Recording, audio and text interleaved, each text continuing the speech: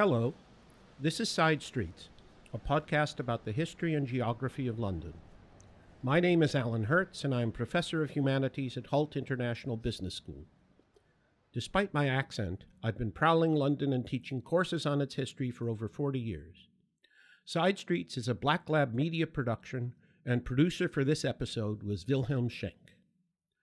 SideStreets will not attempt a narrative history of London. It will instead stroll through out-of-the-way places, encounter little-known people, and tell good stories.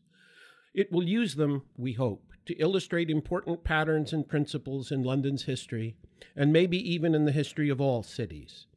Our ambition is, to quote William Blake, one of the greatest of all Londoners, to see a world in a grain of sand. We won't try to map the beach, but we will try to bring significant grains into sharp focus. We plan 9 episodes of about 15 minutes each for this series.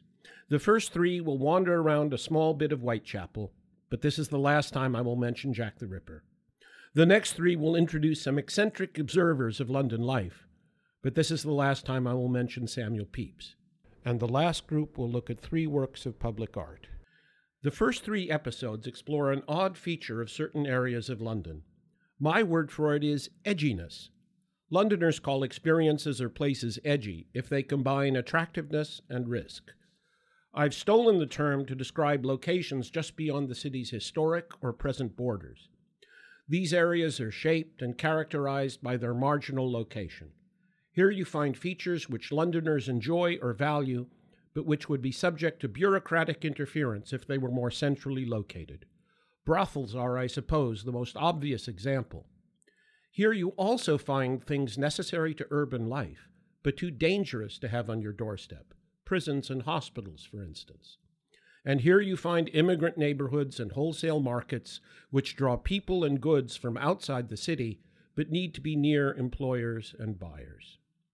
Whitechapel, which lay just beyond the city walls for 1,500 years, will give us many examples of edginess.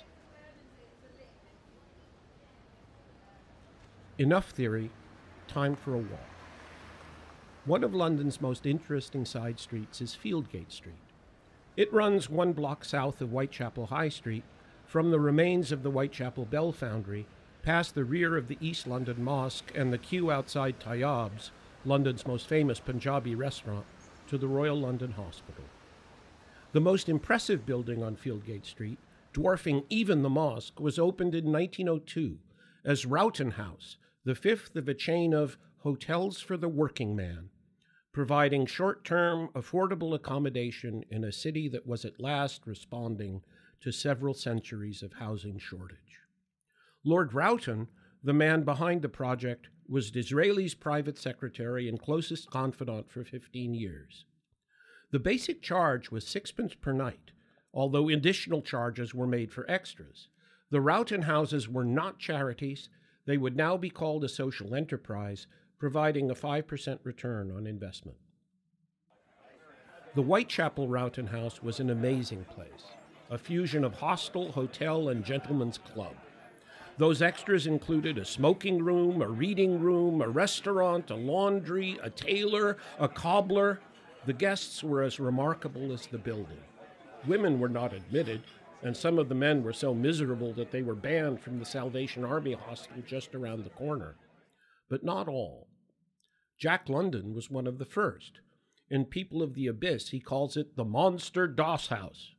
30 years later, George Orwell lived there while working on Down and Out in Paris and London, and in between the two, Joseph Stalin shared a room with Litvinov, his future foreign minister, while attending the 1907 Congress of the Social Democratic and Labor Party.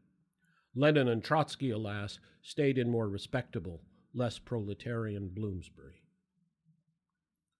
We should pause to savor some ironies here. Built by a philanthropic Tory in an effort to bring his mentor's famous 2 nations together, temporary home to 2 of the most powerful writers about poverty in English, as well as just about the most terrifying totalitarian of them all, Rowton House is now Tower House, a block of luxury flats. Prices start at about £600,000. Well, that's enough for now. Thank you very much for listening. Join us soon for our first full-length episode, a campus tour. Side Streets is a Black Lab Media production, written and researched by me, Alan Hertz.